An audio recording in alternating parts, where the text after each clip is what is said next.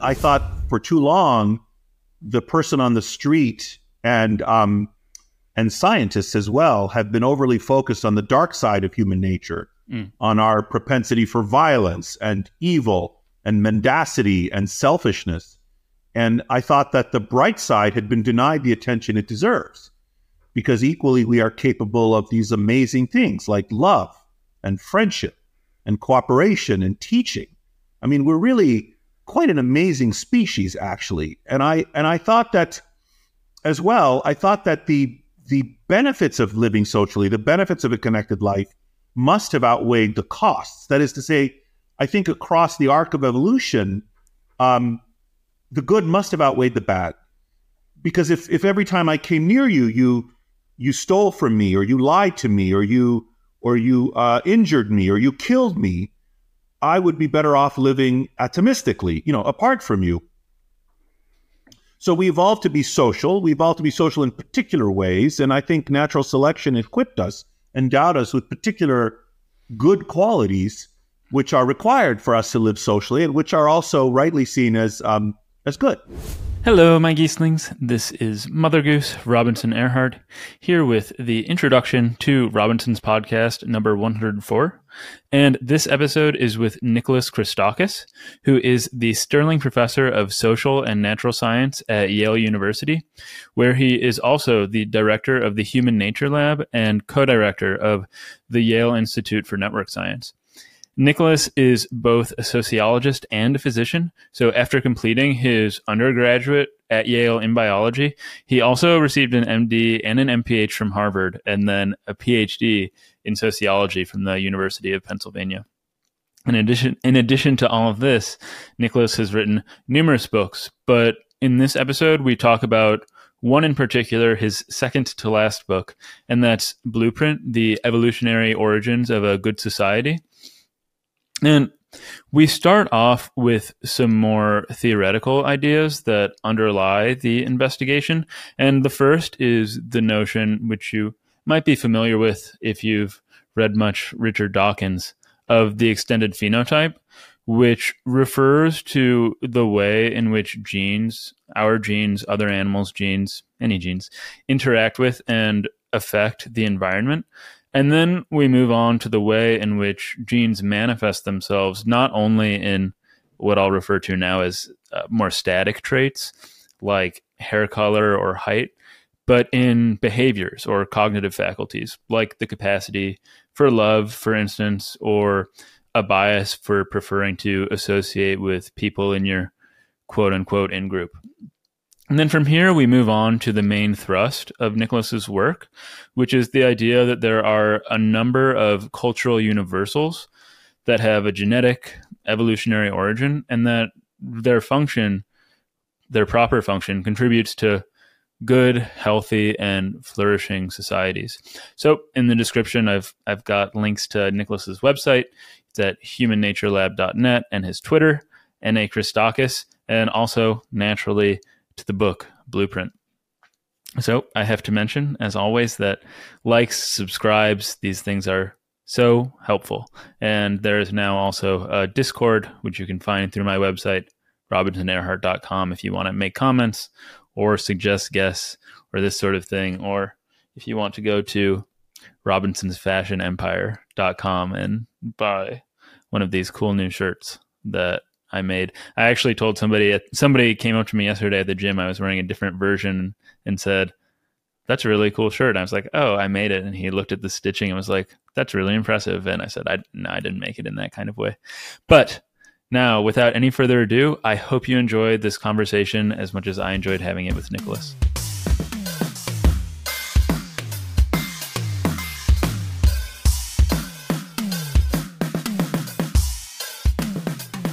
There are plenty of threads to Blueprint, but a central premise of the book is that while there are myriad differences in traits among individuals and societies across all sorts of dimensions, every human being nonetheless possesses an evolutionarily ingrained disposition to make and contribute to a good society.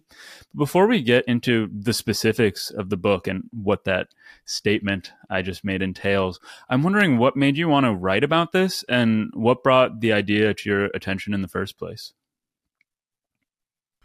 Well, the sort of overarching philosophical motivation for writing it, or maybe I would say more properly, probably ideological motivation for writing it, was that I thought for too long the person on the street and scientists as well have been overly focused on the dark side of human nature, on our propensity for violence and evil and mendacity and selfishness. And I thought that the bright side had been denied the attention it deserves, because equally we are capable of these amazing things like love and friendship and cooperation and teaching. I mean, we're really quite an amazing species, actually. And I thought that as well, I thought that the benefits of living socially, the benefits of a connected life must have outweighed the costs. That is to say, I think across the arc of evolution, the good must have outweighed the bad. Because if every time I came near you, you stole from me, or you lied to me, or you injured me, or you killed me, I would be better off living atomistically, apart from you.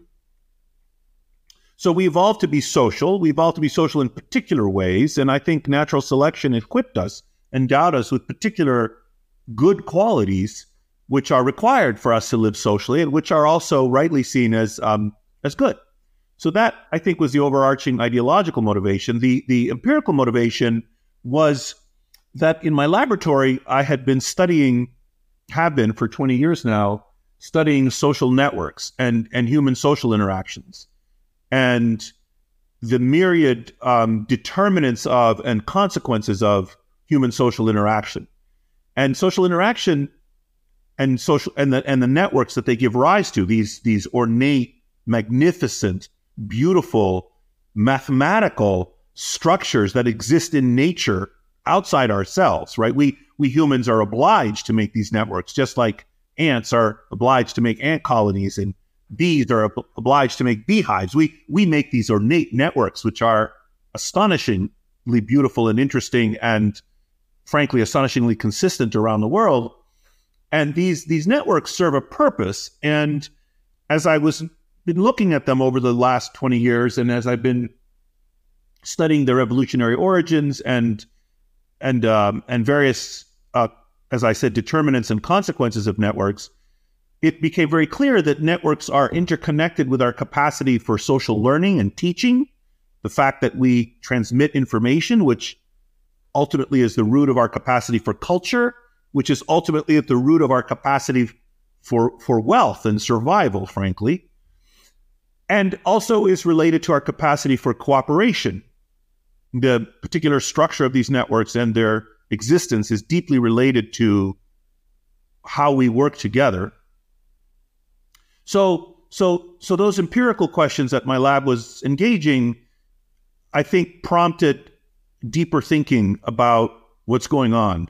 And so those were the origins of the book. Let's say there was an ideological project or a philosophical project and an empirical project that animated the book, which, by the way, took about 10 years to do, because it's not the only thing I am doing.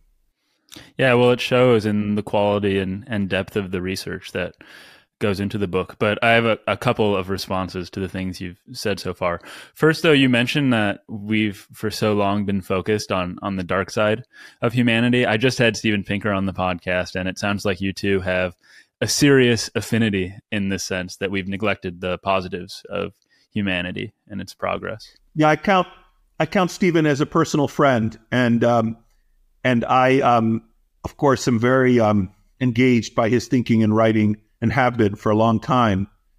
And actually, if I may hazard a kind of symmetry and contrast between some of the ideas he's been discussing and some of the ideas that Blueprint engages, it would be the following. What Stephen and others have been arguing is that since the Enlightenment, there have been a number of philosophical moves and technological advances that have improved the predicament of humankind. So we have a kind of philosophical efflorescence during the Enlightenment with ideas about the equality of human beings, about democracy, and that these principles, originating in Northern Europe, spreading around the world, unevenly applied, imperfectly realized. I recognize, of course, we still had colonialism, we still had slavery, we took a while for women's rights to catch up, and so on. Although J.S. Mills writes this magnificent book, The Subjection of Women, which is, far-sighted, like a feminist book, 100 years. Actually, there were others talking about that too. But anyway, so we have these philosophical ideas, this efflorescence, and of course we have these scientific advances, electricity, magnetism, the steam engine, and so on.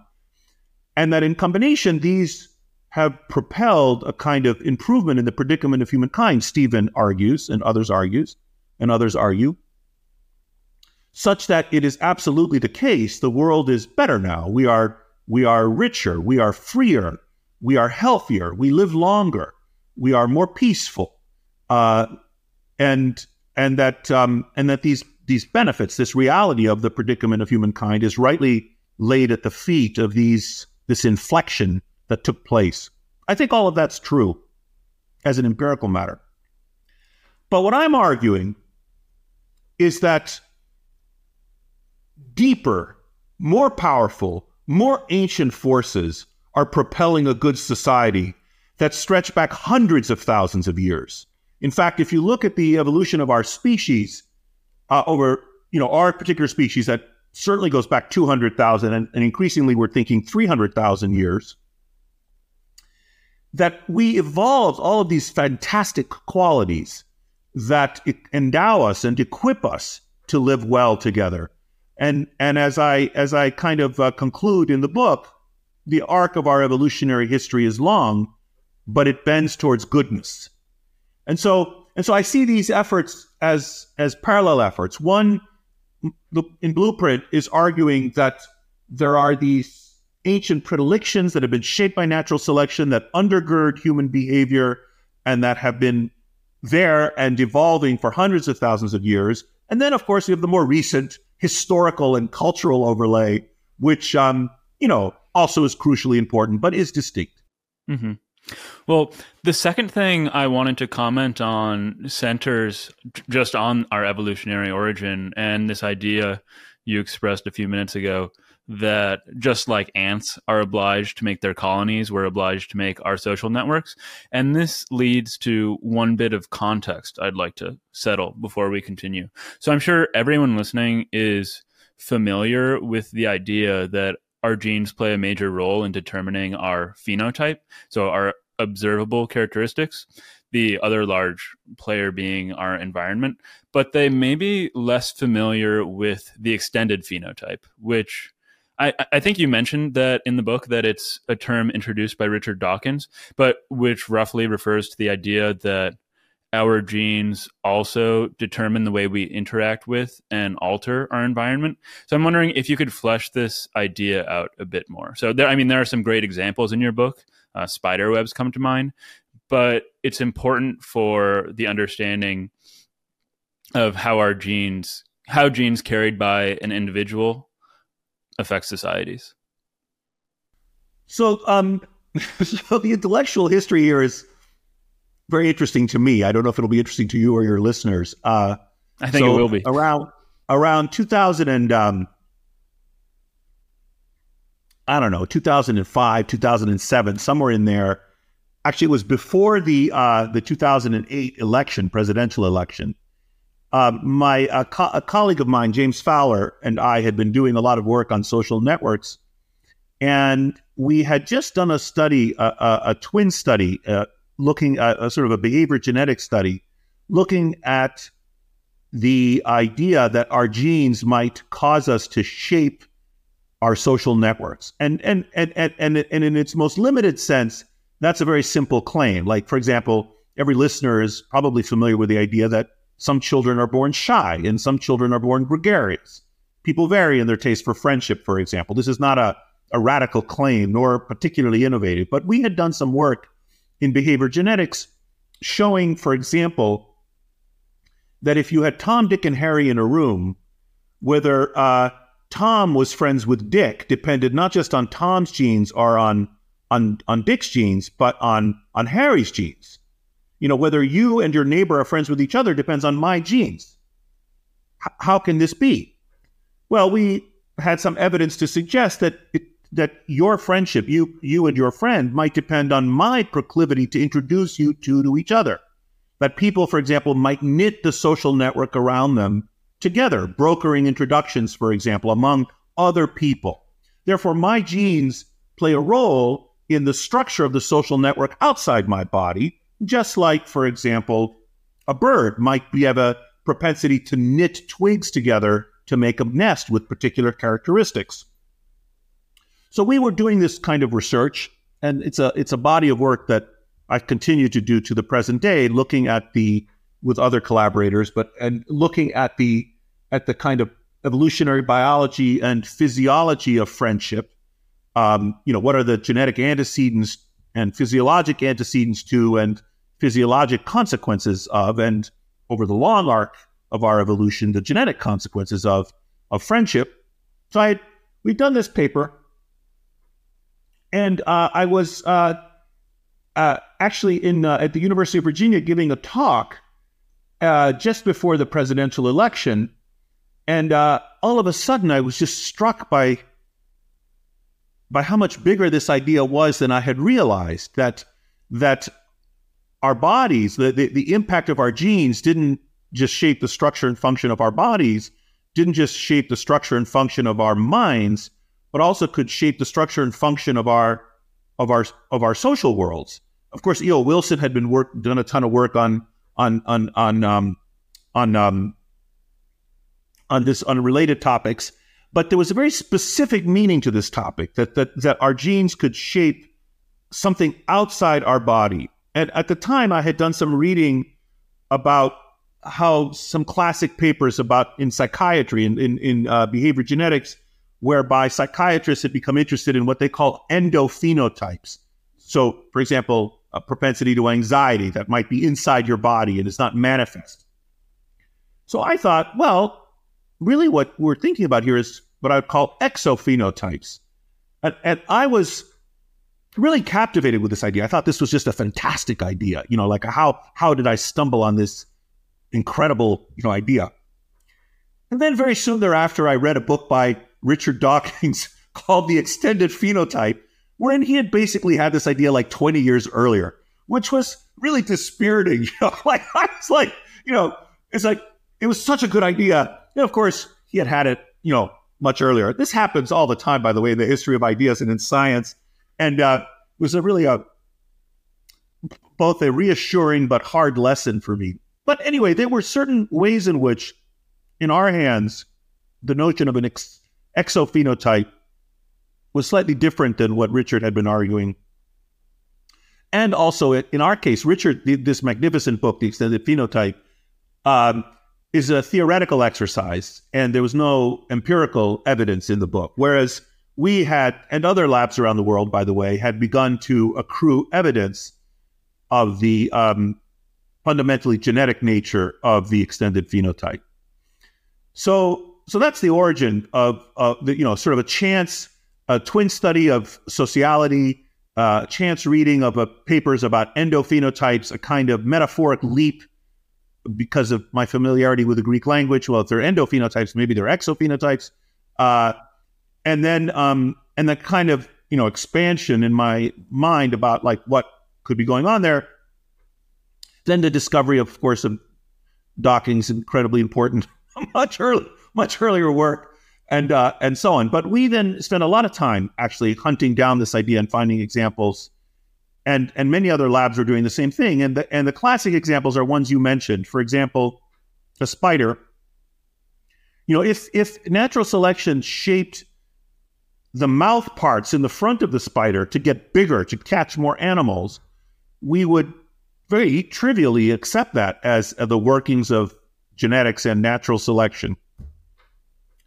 But the spider on the other end of its body with its spinnerets can create what is basically a big mouth with a net that it makes, but it creates it outside its body and leaves it behind.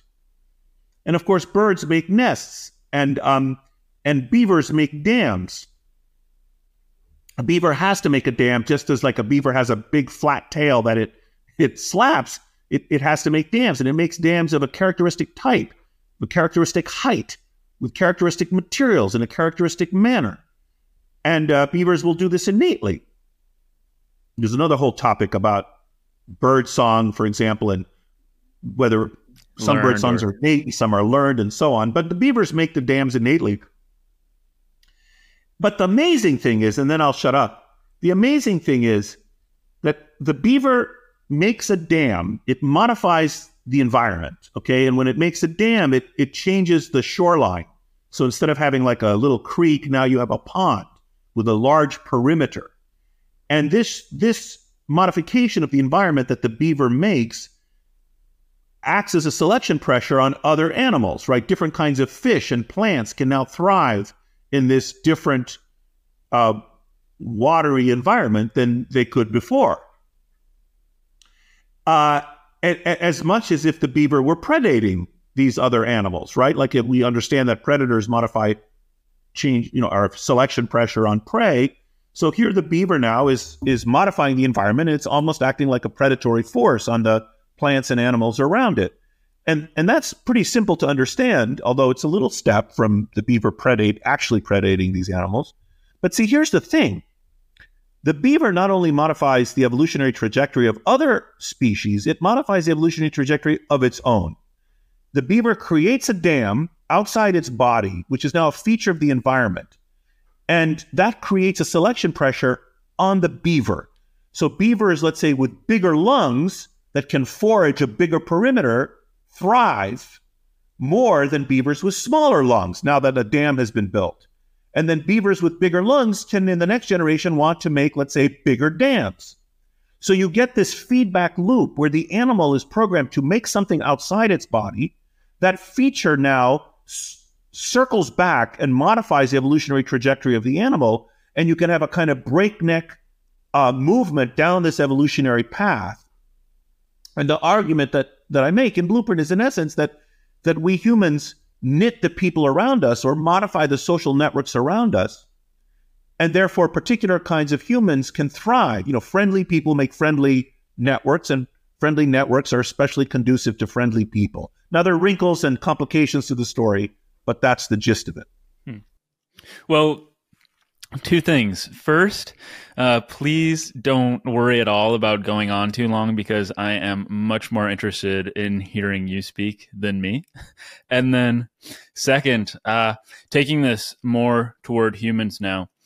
At the outset of Blueprint, you identify a number of innate proclivities that would obviously bias our social interactions in certain ways. And a few that you mention in a cluster are in-group favoritism, trade complementarity, social hierarchy, collective cooperation, network topology, social learning, and evolved morality. But before we talk... I don't think I include trade complementarity and evolved morality in the social suite. So I'm not sure which list. It's not in the social suite. I'm not talking about that yet. But okay. Yeah, before we talk about the story about the story about when I was a boy playing with those Turkish kids, you mean? Yeah, that's what I'm talking about. Yeah. But before we get into these items that I just mentioned, I'm just curious about the state of the investigation into the genetic basis of these traits in humans, because I recall from reading some of Trudy Mackey's work on the genetic basis of, I think it was mating dances and Drosophila, that these traits are so often polyvalent and highly complex. I mean, in that the genes that determine them are polyvalent, that it's difficult to pin down the actual genetic basis of the traits or the behaviors, even if you know that they're genetically determined. And this just makes me assume that since human behavior is, levels of magnitude, even though that's, a rough way of putting it, more complicated than the flies, the actual genetic basis of the behaviors that you're describing in the book, it must be very far from untangled.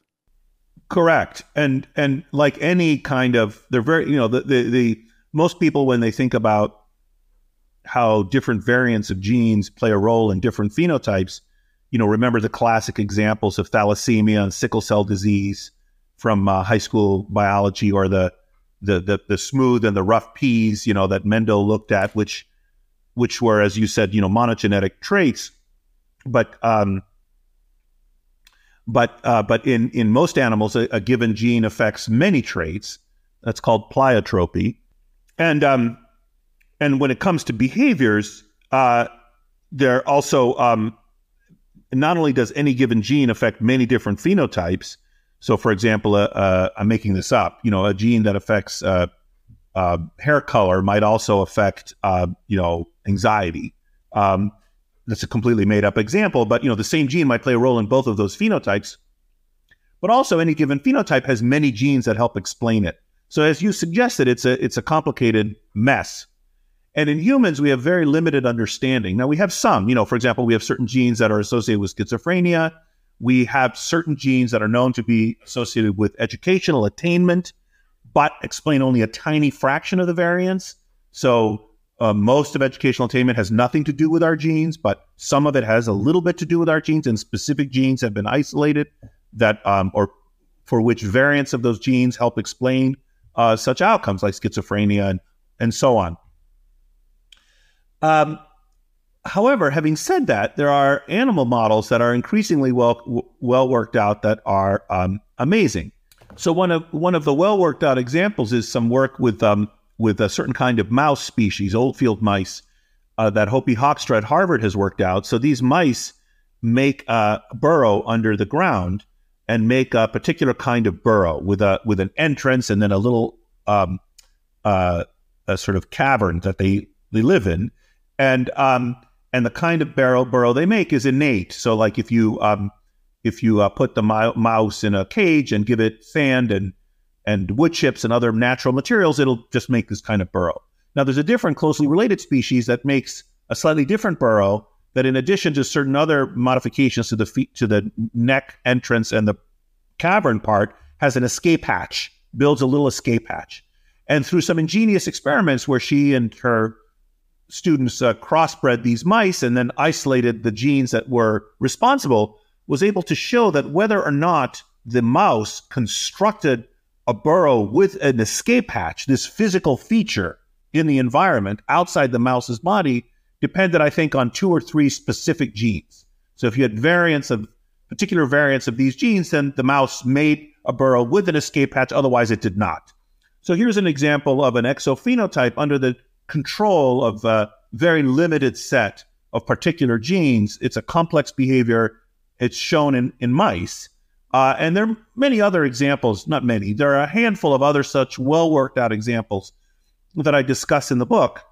And this, in combination with other evidence in humans, suggests that something similar is happening in humans. With other, we don't build burrows. We do other things. That's what's going on. So again, I'm not at the social suite just yet, but I did want to ask about a couple of the technical terms I mentioned a few minutes earlier, and because I think, one, they're interesting, but also important maybe going forward. So the first is technical, though I already just said that, but what is network topology? Well, so network topology is just the mathematical structure of a network. So, for example, in your mind's eye, imagine 100 buttons that are strewn on the floor, and I give you 500 strings, and the buttons have holes in them, and I tell you to pick 2 buttons, let's say at random, and connect them with one of the strings, and you do that, and then I say, now pick 2 buttons at random again and connect them with a string, and you do that till you exhaust all of the strings. And if you look down on the floor where you've done this exercise, you'll have a gamish of buttons and strings connecting buttons together, and it'll have a particular visual appearance. Now, you should have the intuition that in this exercise that I just imagined, in this Gedanken experiment, in this thought experiment, you will have some of the buttons might never have been picked, so they'll have no strings attached to them. And other buttons might have been picked a lot, and they'll have many strings attached to them, and so on. And if you look down at this image, now you can imagine you'll bend at this gamish of buttons. You can imagine you pick up a button and you lift it into the air. And if you do that, the button you picked will come up, and then there'll be a layer of buttons that are one thread removed, and then below that, a layer of buttons that are two threads removed, and so on. And you pick this up, and then you move over here, and you drop it on the floor again. Now, if you take a photograph of it, the photograph will be different. It'll look different than when you picked it up. But you should have the intuition that there's something deep that hasn't changed about it. That's the topology, right? The structure, the pattern of interactions among the buttons specified by the threads is invariant to its rendition in two-dimensional space. There's this hyperdimensional structure defined by the nodes, the buttons, and the threads, the ties, the edges, they're sometimes called. But it's invariant. So that's the topology of the network. That's the structure of the network. And now the structure can also vary. You should have the intuition that if you repeated the exercise with 100 buttons and the 500 threads, you would get a different structure, right? It's not the same the next time you do it. And furthermore, you might have the intuition that there are specific classes of structures, of topologies. So you might imagine that in the extremes, you might have, let's say, 30 students in a classroom. None of them might be friends with anyone else. That would be an empty set. There are no connections among the 30 students. Or in the other extreme, every student is connected to every other student. That would be a fully saturated graph, a full set. So those are the two extremes. No connections, every connection.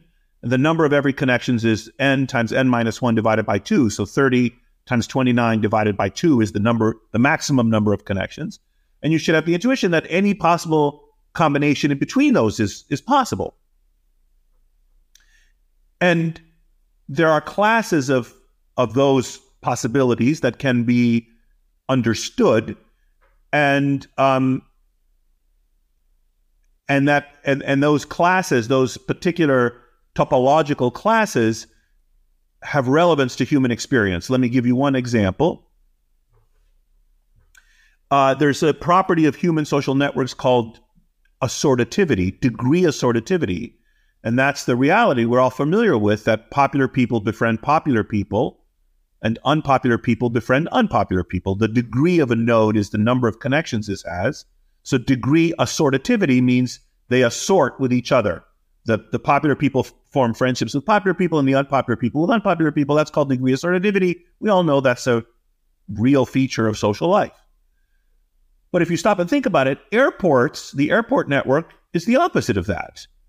Airports are degree disassortative. You don't have Chicago and Denver and New York all connected to each other, and then small airports in Lebanon, New Hampshire, and New Haven, Connecticut, and Greensboro, North Carolina, or something connected to each other. No, we have a hub and spoke system. So the unpopular airports are connected to the popular airports, and the popular airports are connected to the unpopular airports. Now, they're also connected to each other. Of course, you can fly from Denver to LA, but the unpopular airports, of course, you are connected to the popular ones, not to each other. So the airport network is degree disassortative. And humans make degree assortative networks. So of all the possible kinds of networks, like I was discussing earlier, between the null set and the full set, we make a subset of them that obey this other guiding principle called degree assortativity.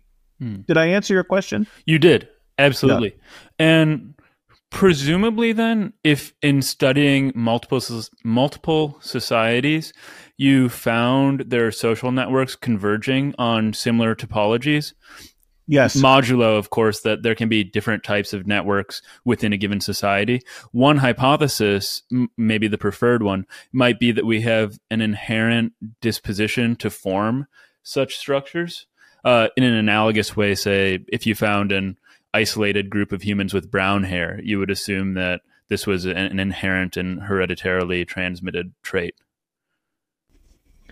Yes, the argument is that there is, of course, tremendous cultural variation in many features of human life, including in friendship. There is some variation. So, for example, in Saudi Arabia, you wouldn't find many male-female friendships, right? It's a very sex-segregated society, whereas in our society, it's not uncommon to have genuine friendships between men and women. So there's a cultural shaping of the networks.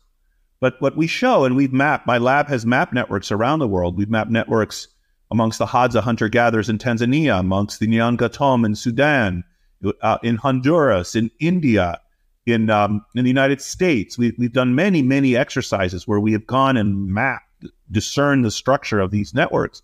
And all of them obey certain deep and particular mathematical principles. So the argument is that the kinds of networks we make are like beehives. You know, we have certain underlying principles that are shaped by natural selection and genetically encoded that oblige us to have particular kinds of networks. And one sort of thought experiment, or one toy way of thinking about this, is to ask yourself the following question. If you could have interviewed my grandmother, who's now dead, who was born in the 19th century. I missed my opportunity. Yes, if you could have interviewed her about what life was like for her in this little Greek village in southern Greece when she was an 11-year-old girl, she would have said, I had one or two best friends, and there were 4 or 5 of us girls. We hung out together. We were close friends. And if you could have asked my daughter, Eleni, the same question almost 100 years later, when she was 11 and she had an iPhone in her pocket, she would give you the same answer. I had 1 or 2 best friends. There were 4 or 5 of us girls. We hung out together.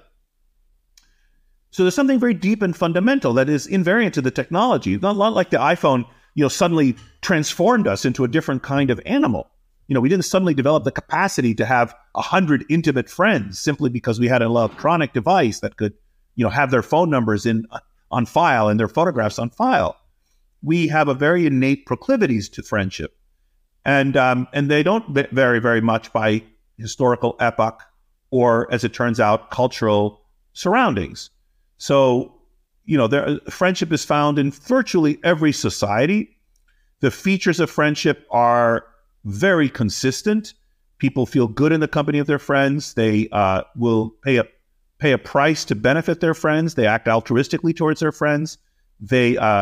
Gift giving is a common feature of friendship. Intimate conversations are a common feature of friendship. These are cultural universals, and friendship is. So that's, and now it is the case that institutions can shape it. Which friends you have will depend on, what kind of social environment you grew up in. How big your high school is. What kind of dormitory arrangements exist in your college. Whether you go to church or not. All of these are, of course, important to the human experience of friendship, but there's something deep and underlying that is not so sensitive to those types of cultural and historical specificities. Mm-hmm. And maybe touching on one of those, but with regard to our proclivity toward friendship that you were just discussing, the other quality I wanted to ask about before we move on, that you mentioned in this anecdote about the Turkish children in the book, is trade complementarity, and how, maybe just as an example of how something that factors into our proclivity toward friendship. Yeah, so the story in the book was that when I was a little boy, my mother was a Byzantine Greek. She had grown up in Istanbul, ethnically Greek, growing up in Istanbul. And my mother is a long and interesting family history there, with intersects with the history of the 20th century. In the 1950s, there were sort of anti-Greek pogroms in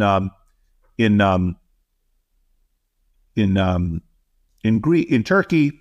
My mother's family basically fled the country, But many years later, as an American citizen, and my mother took us back. I was a little boy. I went back to Greece. My mother spoke Turkish, and I learned a little bit of Turkish when I was a boy. And we spent a summer in the kind of ancestral place where my mother had spent the summers when she was a little girl on this little island on the Bosphorus in Turkey called Biyukada. That's how the Turks call it. The Greeks called it Principos. And we arrived there and we went out to play. I mean, I don't know how old I was. I must have been 8 or something, and my brother was 6 or something. And we went out to play, and we found some Turkish boys to play with. And it was very easy. The games were the same. And we sorted ourselves into groups and engaged in some kind of play warfare where we were throwing pine cones at each other, accumulating stocks of pine cones and lobbing them at the enemy and, maneuvering for advantage. And it was joyful and fantastic play. This is more than 50 years later, and I remember it fondly. I remember the experience of playing in these pine forests behind the house. And the reason I tell the story in the book is that there is a long tradition in anthropology and in psychology to study a huge and fascinating literature to study the origins and functions of play and the way in which certain kinds of play don't vary from place to place and culture to culture. And one of the arguments about play is that it prepares us to live socially, and that if you think about a lot of children's play, it's about getting along with others. It's about creating little social situations and so on. And so here we were, cross cultures. We had different haircuts and different attire and spoke different languages, me and my brother and these Turkish boys. And yet we had a wonderful time. And the rules of play and the social rules of play were very obvious to all of us. And we were able to engage in this activity quite happily and quite productively. And this activity was characterized by a number of features, one of which, as you mentioned, was this trade complementarity. We very naturally developed a little economy where we were trading, small pine cones that were like this big with big ones where the petals had all erupted open. And, we were doing all kinds of things that were features of society and of economies. Well, I think now is a good time to move into the social suite, the meat of the book, and perhaps some more controversial material. And so one thing, maybe what I'm relieved to hear that nothing I've said so far is controversial. That's good. Okay. Yeah. Well, it's not controversial for me. It all makes sense and resonates. But what I had in mind now, I'm taking it on your word that this is controversial, which is cultural universals, because you mentioned in your book that they've been a topic of very hot debate in the anthropological literature. Yes, this is also an old and interesting topic, which is, are there qualities of human social life that are invariant? For example, the gender division of labor is found in basically every society. Now, what men do and what women do will vary from place to place, but the fact that there are so-called male jobs and so-called female jobs, I think, is found in every society. So there's a big debate about this, about whether there are cultural universals, what those cultural universals are, and if we were to find them, what would it mean? Would it mean, for example, that those have arisen because of some kind of, let's say, evolutionarily shaped process? Are they like genetic, quote unquote? Or perhaps they simply relate to fundamental physiologic needs. For example, every society is concerned with the acquisition of food. Well, the necessity of eating is a biological, function of human beings, and we evolved to like salty and sweet and fatty things. And so societies around the world will concern themselves with the acquisition of food and privilege salty and sweet and fatty things. So we shouldn't be surprised if we find that sweet things are universally liked. That relates to our physiology. It's not it would be, let's say, universal. So, but there's a contention as to how, as I said, which things are universal, how many things are universal, and what explains their universality. And the claim that I'm trying to advance is that certain specific things, for example, love is a universal, and I'm trying to advance the argument that love has been shaped by our biology, by our evolutionary past. Like other animals, we reproduce sexually, we mate with each other. Of course, there are some creatures that reproduce asexually, but most creatures, depends on how you count species, but a vast number of species reproduce sexually. We do too, but we don't just mate with each other. We love each other. We form a sentimental attachment with the individuals with whom we are having sex. You don't need love to have sex, to be clear. You don't need sex to have love, but generally speaking, we have a sentimental attachment to our conspecifics that we are having sex with. And this capacity is an evolved capacity. It has I think, a very interesting, likely evolutionary origin and function. And one of its functions is to enhance the survival of our offspring. But I think it's kind of magnificent to think about that this extraordinary human ability for love, which is seen in homosexual couples, it's seen in straight couples, it's seen in polygynous societies, it's seen in polyandrous societies, it's seen in societies with arranged marriage.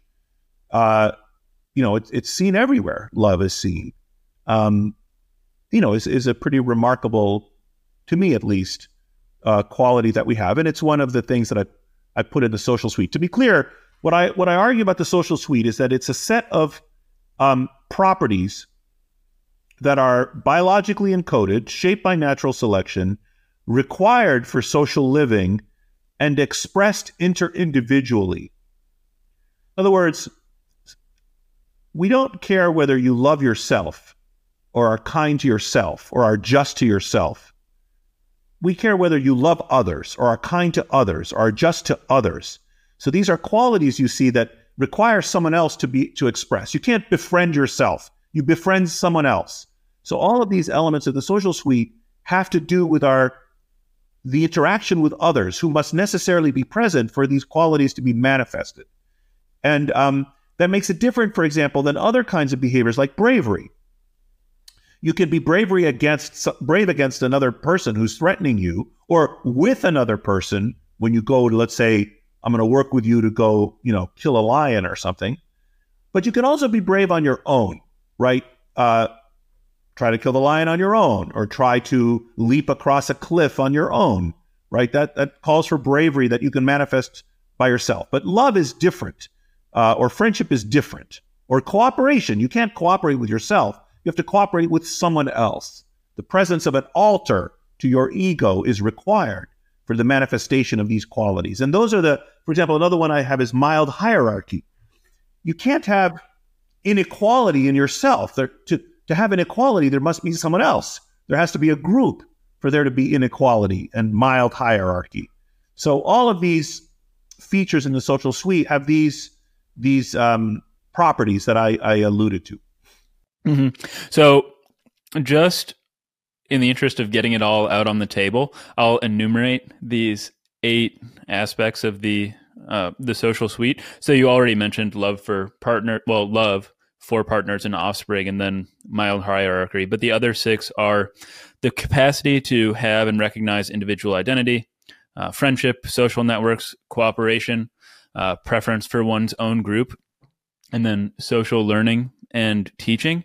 But hopefully, to paraphrase somewhat accurately what you just said a few minutes ago, and then to get clarification if this isn't quite accurate, is the idea roughly that not only were these 8 qualities ingrained in us and by extension our societies through natural selection, and that they have to be expressed among individuals collectively, but also, and here's where I might be adding something, they are in a sense optimal for our flourishing in a competitive world.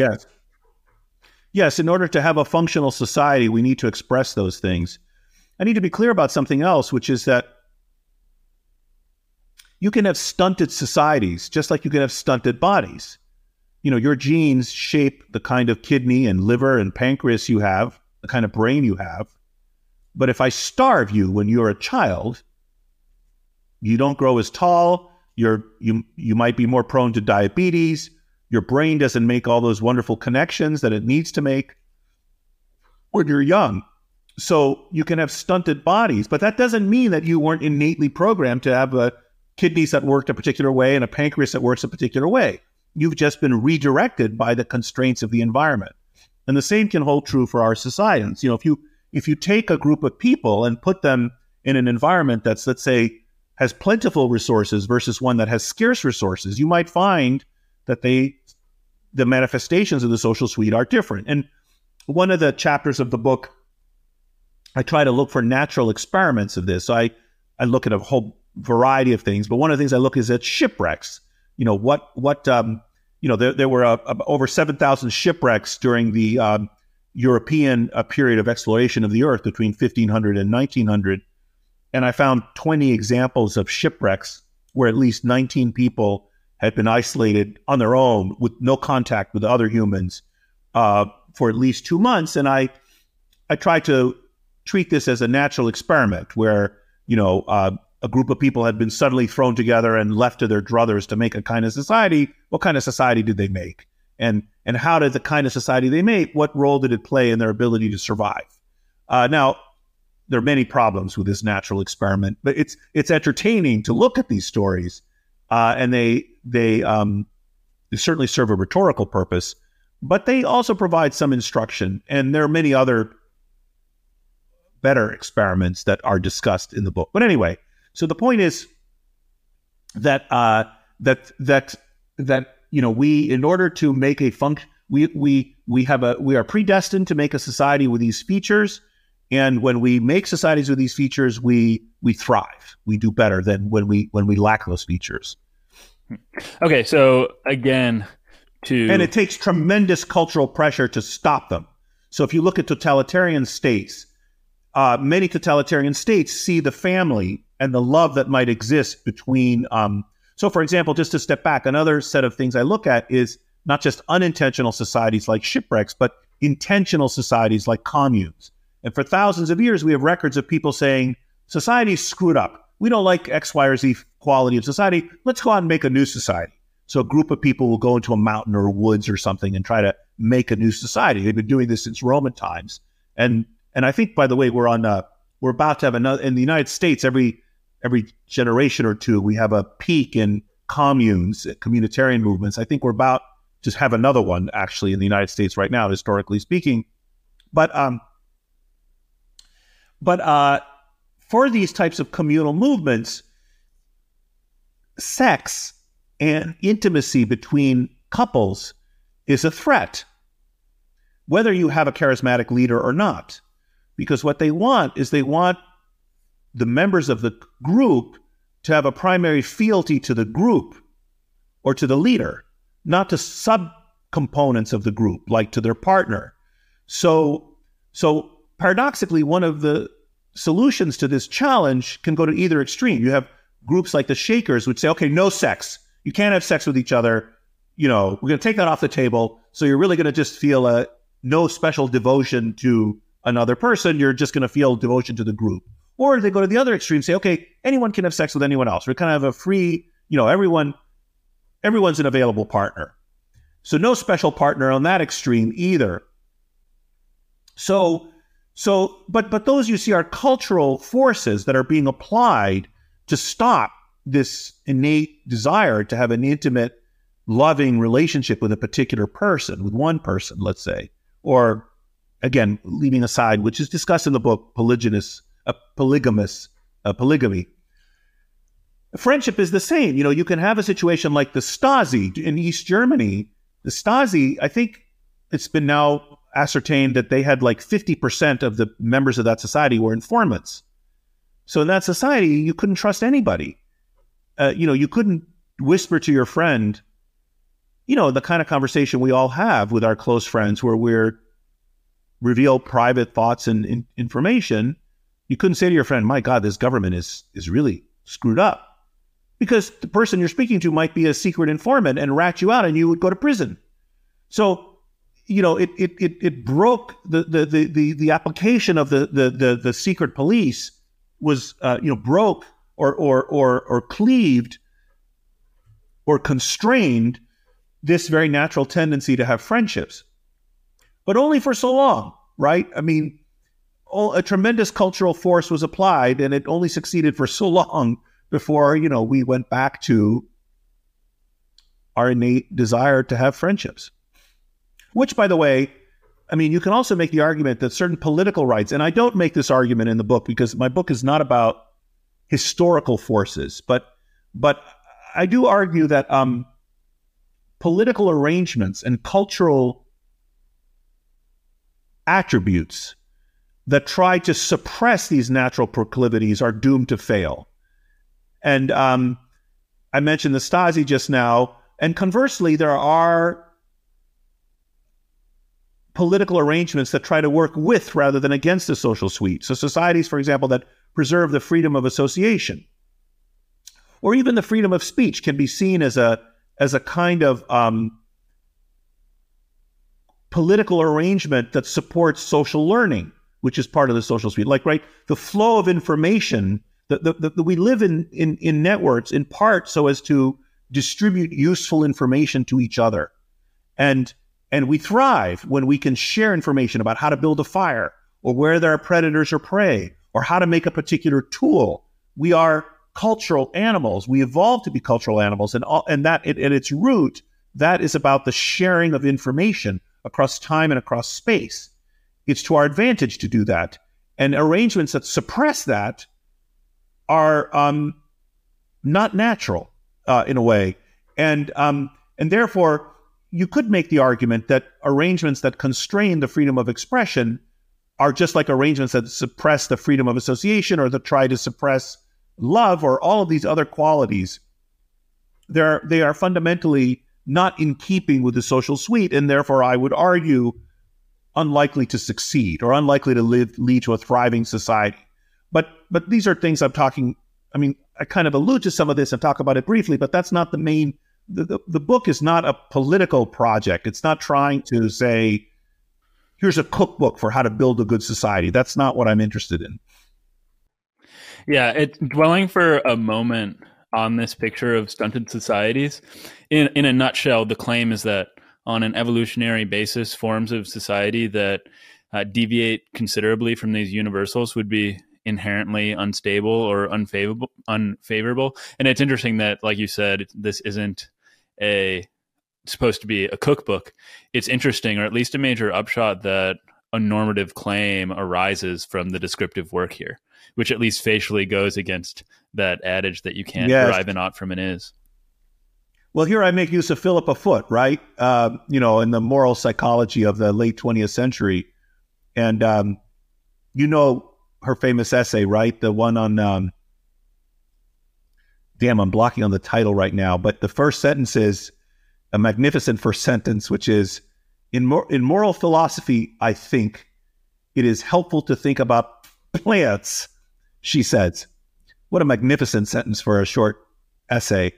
And her argument is that, after the Second World War and the horrors of the Nazis, it really threw moral philosophy into a tizzy, because how could we understand that there's any kind of objective morality, or how could we explain the existence of such evil? This was a real problem for the moral philosophers. And so there was a lot of ferment. I'm sure you know this better than I do. I just sort of dipped into that literature. But there was a set of ideas about the philosophy of morality. And in that stream, Philippa Foot argues that you can make an argument that something is good when where do you find like a fundamental objective basis for making a moral claim? Like, how do you reach a kind of solid foundation to say, well, this is good and this is bad? Well, is it not all just arbitrary? Maybe we define the Nazis as bad, but from their perspective, they were good. Who are we to say what's right or wrong, right? So they're slipping around in this mess. And then they begin to try to look for, the moral philosophers try to look for, please correct me because you may know this much better than me, They try to find, well, what is a sound foundation? And Philippa Foot argues that we can say that something is good when it's in keeping with its nature. So, for example, the purpose of a clock is to tell time. Therefore, a good clock tells time correctly, and a bad clock does not. And with plants, the purpose of the roots is to nourish the plant. So we can say you have good roots or bad roots, you see. So this is her solution, which I kind of embrace, to say that we can say that a society, that these qualities are good insofar as they are crucial to having a functional society, right? In order for a society to be a society, it must have these qualities. Anyway, that's the sketch of the argument, which is towards the end of the book. I don't know whether you find it satisfying or not, or it still leaves you wanting. So metaethics is, that's what the discipline would be called in philosophy, is a bit outside of my ken, but I'm, at least at this point, not a moral realist, so I don't believe that there are moral facts.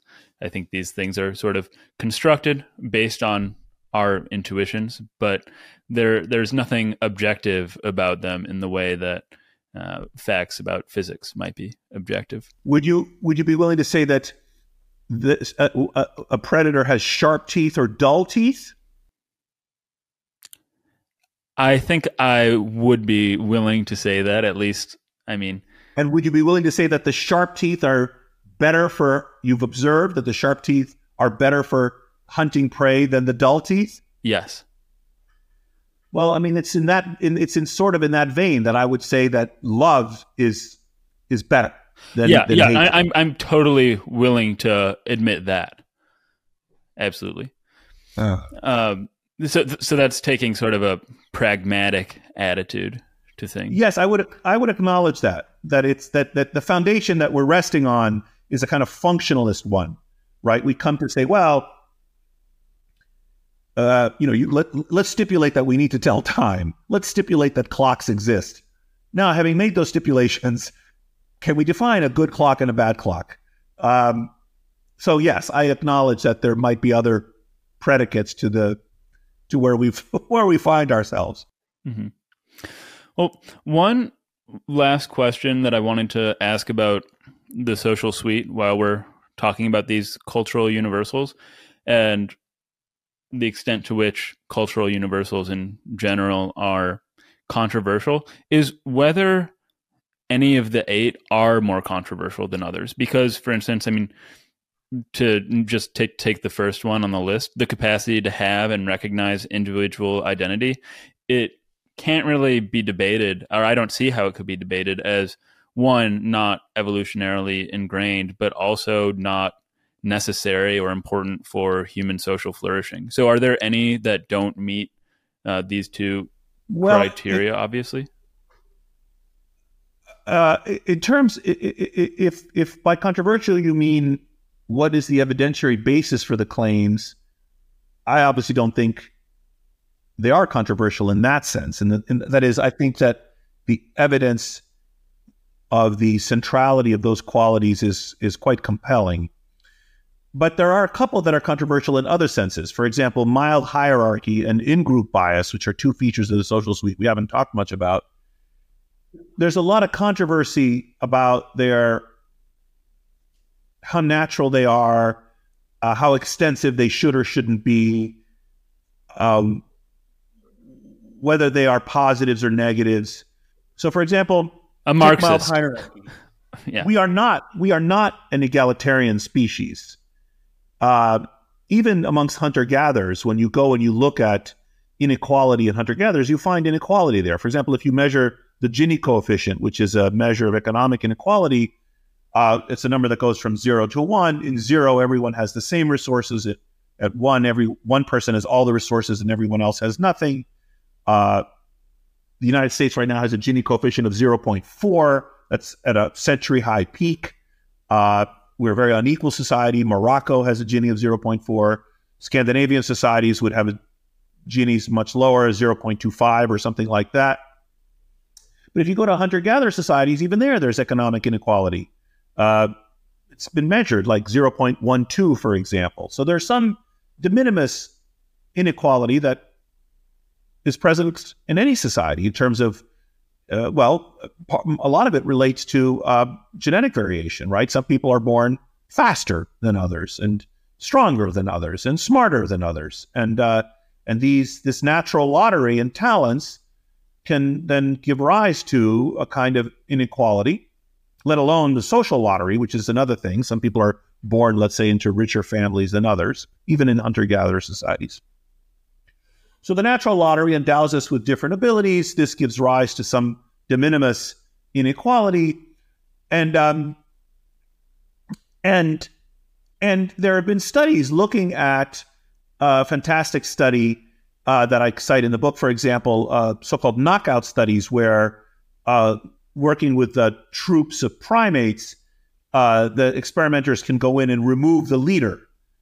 And then what happens in that society when you remove the leader and you try to make it more equal, let's say? Well, chaos breaks out. You get a lot of fighting amongst the other primates as they're competing for who could be the top dog and so on. So there's a whole set of arguments that I discuss in the book about the benefits of mild hierarchy. But so on the one hand, we're not a completely unequal species, but we're also not a very overly hierarchical species. For example, we're not like walruses or certain kinds of deer species where, for instance, one animal dominates all the mating opportunities, one male will kill all the other males and then have access to all the females, let's say. So we have mild hierarchy, and there are advantages to mild hierarchy, it turns out. Advantages in terms of the flow of information, the suppression of violence, and so on. But not too much. If we get too much hierarchy, we band together and we kill the despot. And this draws on some work by Richard Wrangham and other primatologists who've looked at this topic. And I discuss all of that literature in the book. So we have a kind of mild hierarchy. We have a certain amount of hierarchy that is intrinsic to our species and that actually is advantageous in a number of ways, some of which I've alluded to. But there's controversy about this, right? There's controversy, well, how much is the right amount of hierarchy and how much is too much? And why do we have any?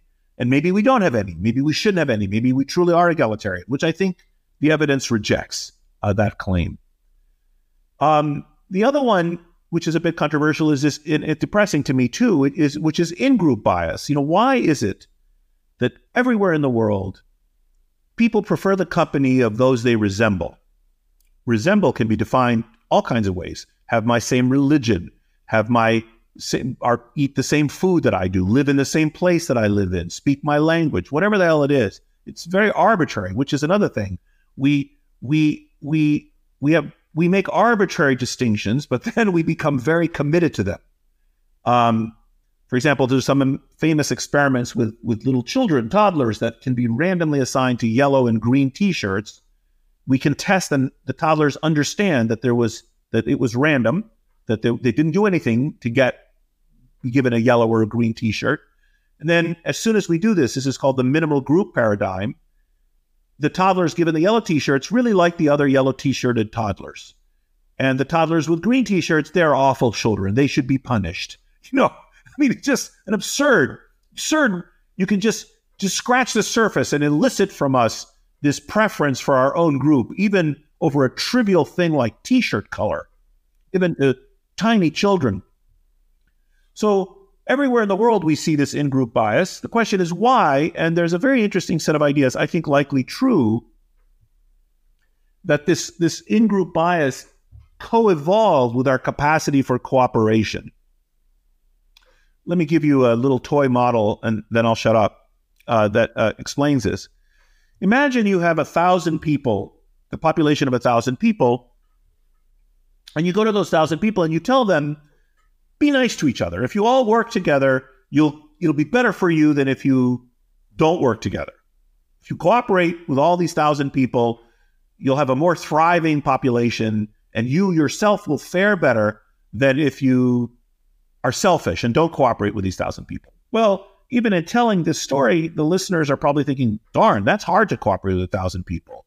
I might be nice to someone and never see them again. Why would I be nice to them? There are 1,000 of us. I might never see them again. Or I can't track them. Like, I was nice to you, but now I don't recognize you when I see you again because I can't track 1,000 people and know who 1,000 people are and so on. But now imagine that I come to this population of 1,000 and do something which is known as give it structure. I issue to these 1,000 people 10 flags of different colors, a green flag and a purple flag and a brown flag and so on. And now I form 10 groups of 100 and people are walking around holding these flags. And now I say to you, you know what? Just be nice to the people that are holding your color flag. You should think you probably are feeling more relaxed. That's an easier job, right? I could just be nice to people holding the purple flag and I can ignore the others. I don't have to be mean to them. I don't have to send them to the ovens to burn them. I'll just be nice to the people with purple flags. And it turns out that when you do that, you get more cooperation. The amount of cooperation seen in the 1,000 people and in each individual on average is higher when you've added structure to the population by forming these groups and by encouraging people to just be nice to the in-group. You don't have to encourage them to hate the out-group. That's another wrinkle, which is interesting. Just be nice to your own group. So there are very deep and likely true arguments that our capacity to be nice to each other, to cooperate with each other, to act altruistically, co-evolved with our capacity to make arbitrary distinctions between us and them, and then to be nice just to us. The question is, why so often do we also hate them? Because there's no obvious reason we should hate them. Maybe just being nice to us is enough. And there's another set of ideas as to why we often come to hate them, although it's a little less clear. Anyway, in-group bias is another feature of human social order that is a bit more controversial. Well, Certainly it depresses me. Like, of the social suite, that's the one that's most depressing to me. Like, I find it, I almost didn't want to, I wanted to be dishonest and not include it because I didn't want to talk about it. Because it depresses me that we are such a parochial species, that we like us and hate them. But I think it is a feature of social life. It's seen everywhere, in every group, in all times. It's not possible to suppress it. You can try, if you're a totalitarian state, to require everyone to wear the same attire. But it's very difficult to eliminate this. Mm-hmm. Well, returning, though, for a moment to the mild hierarchy universal, much of this conversation we've been talking about how our genes play a role in the erection and then the subsequent structure of societies, but not so much how individuals' genes might put them into different positions in social networks. That's right. And is there much work done here? So I'm reading right now Kahneman's Thinking Fast and Slow, and I talked to Paul Bloom recently as well. I'm not sure if this came up there. You've been speaking to all my friends. Danny's a friend and Paul is a friend. Yeah. And Steve, that's great. You have really good, really smart friends. But I mean, if somebody's got a square jaw, they're very likely to be, they're more, all other things being equal, they're more likely to be put into a higher place in an organization if they look a certain way, this sort of thing. But I'm wondering if there's much work that you've looked into relating to how people get placed into social networks based on their genes. So I'm less interested in that. I can imagine that that's very controversial, and you could, yeah. Well, it's not so much that I'm shying away from controversy, but I'm much, my sort of characterologically, I'm a kind of optimistic person who thinks good of the world and likes to focus on good and happy things. And I spent a lot of my time earlier in my career studying death and end-of-life care. So it's not like I haven't studied sad things, but at the moment, I'm sort of interested in accentuating the positive or studying positive qualities that humans have. I'm also more interested in universals than in non-universals. And so, but it is the case, as you suggest, that people will be randomly assigned, as we talked about earlier, by the natural lottery. I mean, some people will be born with severe developmental delay, or some people will be born with anencephaly, no brain. They die within days of hours of birth. That's totally unjust and is a working of the natural lottery. People will be born with all kinds of advantages and disadvantages.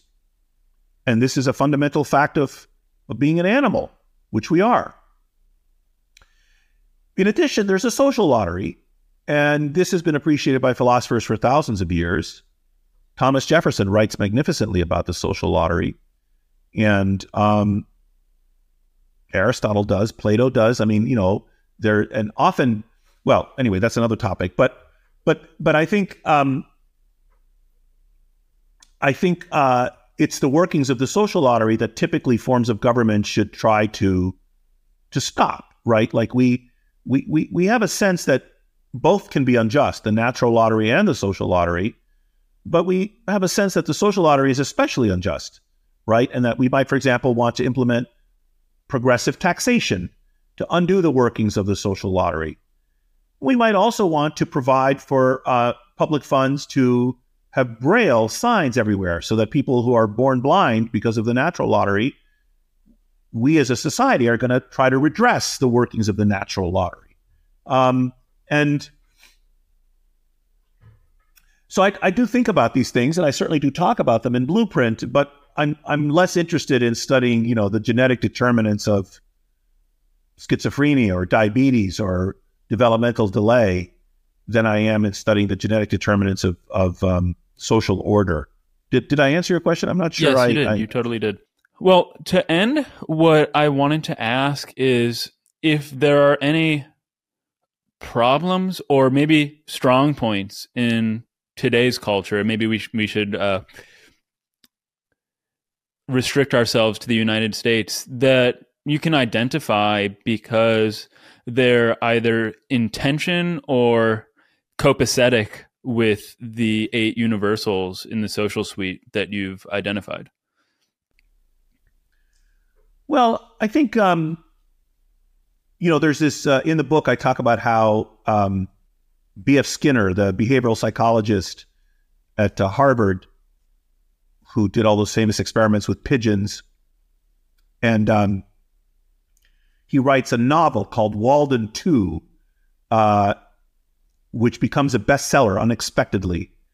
And some people buy this book, this novel about a fictional, it's actually about a professor and his students, sort of odd, who set out to make a kind of society that was guided by the principles of behaviorism, which happened to be Skinner's expertise. So it's a novel about a communitarian movement, a commune, the establishment of a commune guided by behaviorism.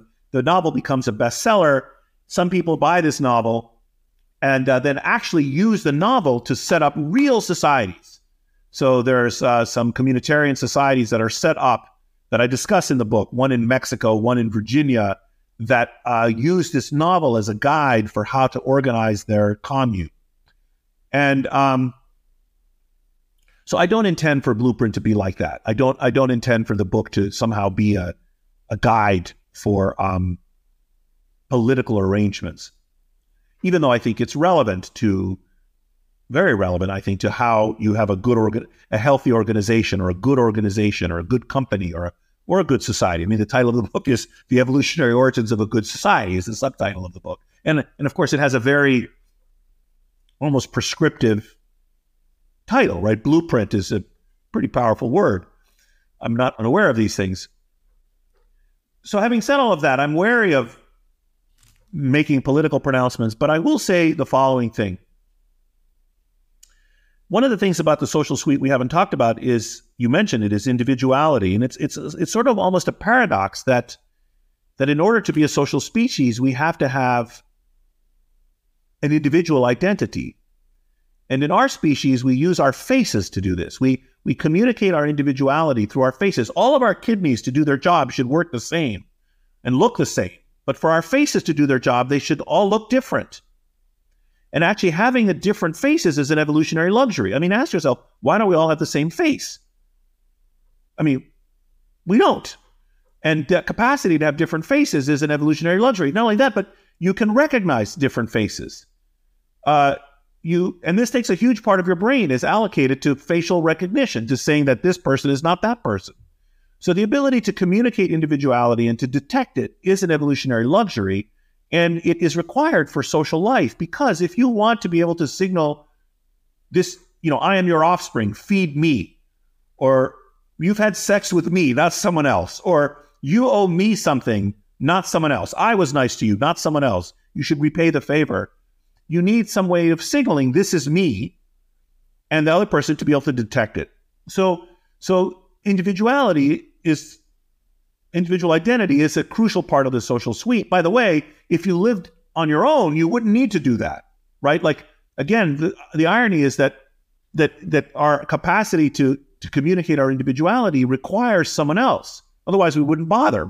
There's no one else to perceive it. Why would we have an individual identity? So when you look at our current political problems in our society,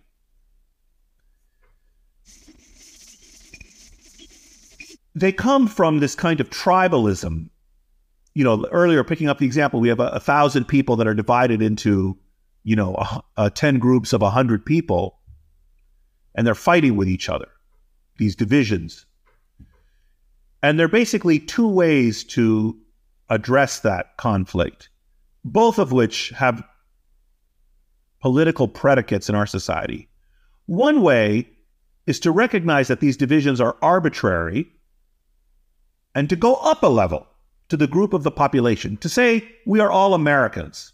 And this is like the science fiction trope, when the aliens invade, all of the previous divisions between countries and within countries are thrown out because we all are united against a common enemy. We're all human beings. And you have this kind of sensibility that we are all together. And so one way to address the divisions in our society is to go up a level and say, look, we are all Americans. And in fact, this is something that has been appreciated as a feature of our society for hundreds of years. De Tocqueville writes about this, writes about this sensibility that anyone can be an American.